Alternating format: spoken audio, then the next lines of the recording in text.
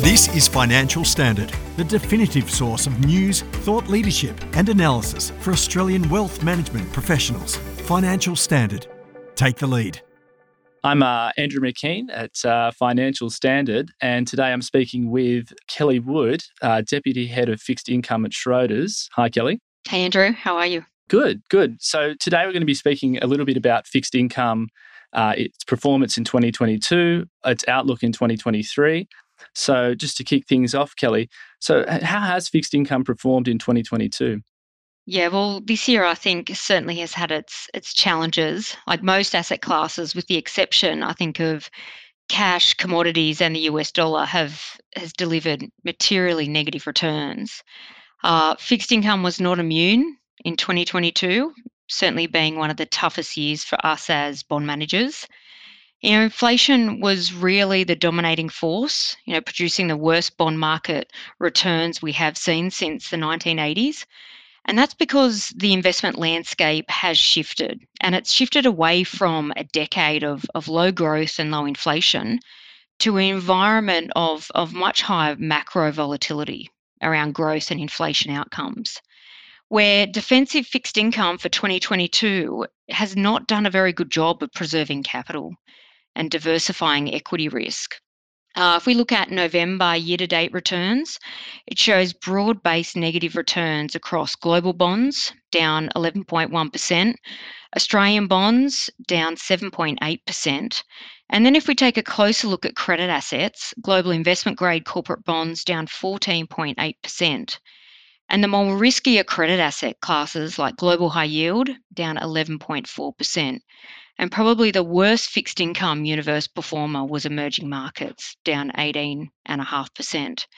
So it was certainly the year that I did not want to be investing in my own asset class, fixed income. And what's affected this performance across various fixed income markets?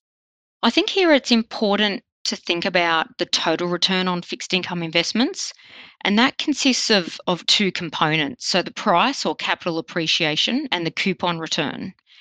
And the steady stream of income that is earned from the coupon can actually partially offset any capital loss.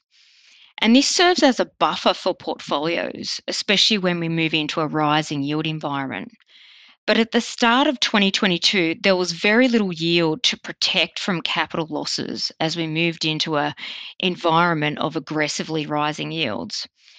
So if we look at some numbers here, like the Australian 2-year bond, at the start of 2022, it was at 0.6%, a very low yield, and it has risen over 250 basis points to just over 3% today.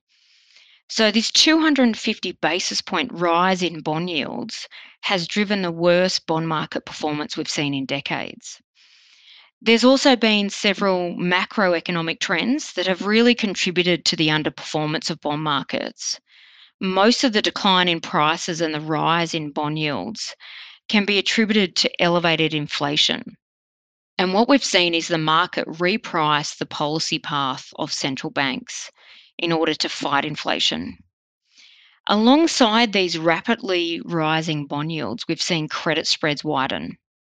And as central banks have continued to withdraw liquidity from the market and embark on quantitative tightening, we've seen credit spreads widen. And that has contributed further to the underperformance of fixed income markets.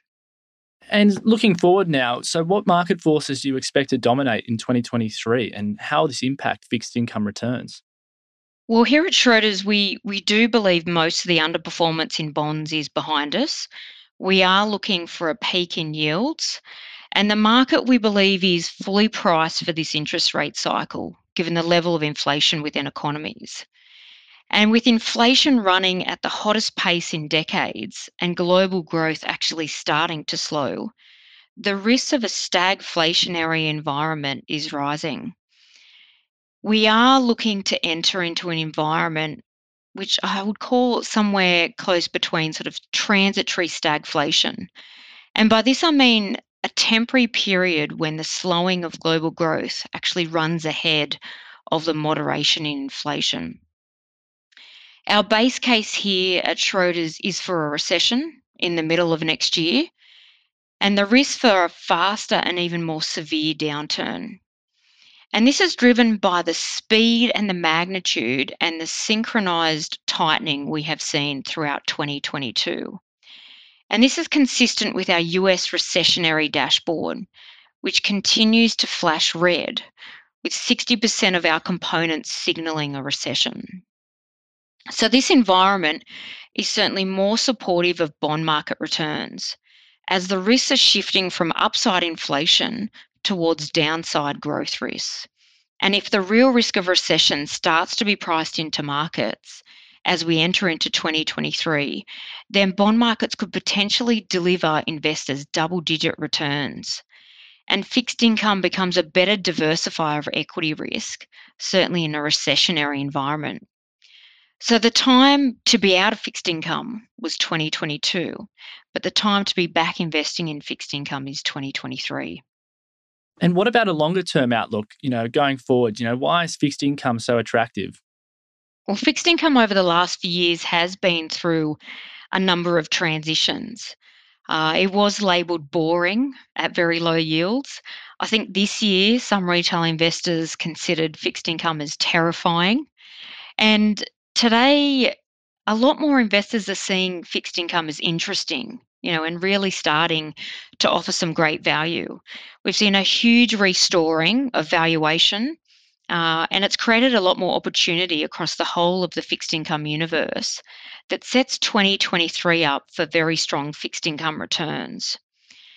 The fixed income asset class is now really standing out in terms of offering good absolute value, but also relative value. We look at government bond yields. They have risen from 1% to 4% over the last year. Investment grade credit yields have risen from 2% to now 6%, and high yielding credit from 4% to 9% today.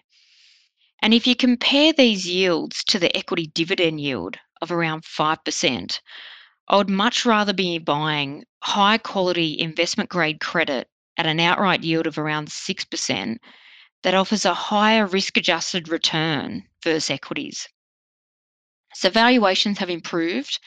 There's increased potential returns in 2023, and expected returns have risen to the highest levels we've seen in decades for fixed income. So higher bond yields allow for the re-emergence of carry and income within the asset class. And this has really been absent over the last decade in an environment of quantitative easing. So it will enable a wider and more active use of bond allocations going forward, providing more consistent returns to multi-asset portfolios.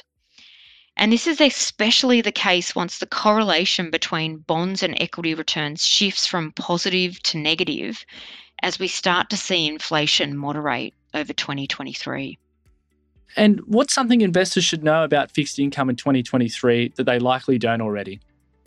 It's certainly pleasing to say that fixed income has never looked this good as we embark on 2023.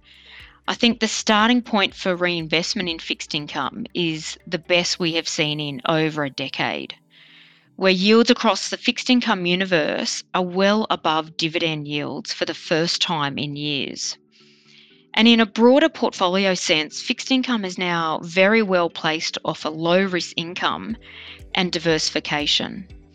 And more importantly for investors, I think strong returns, because the real risk of recession is likely to be priced into markets as we embark onto 2023. So we are optimistic that better fixed income returns are ahead and that fixed income will retain its strong strategic value in portfolios. Fantastic. Thanks so much for your time, Kellie. Thanks, Andrew. Thanks for listening to this Financial Standard podcast. For more information, visit financialstandard.com.au. Please keep in mind that the information discussed in this podcast is general in nature and does not consider personal circumstances. Reliance should not be placed on any content without further independent financial research and advice.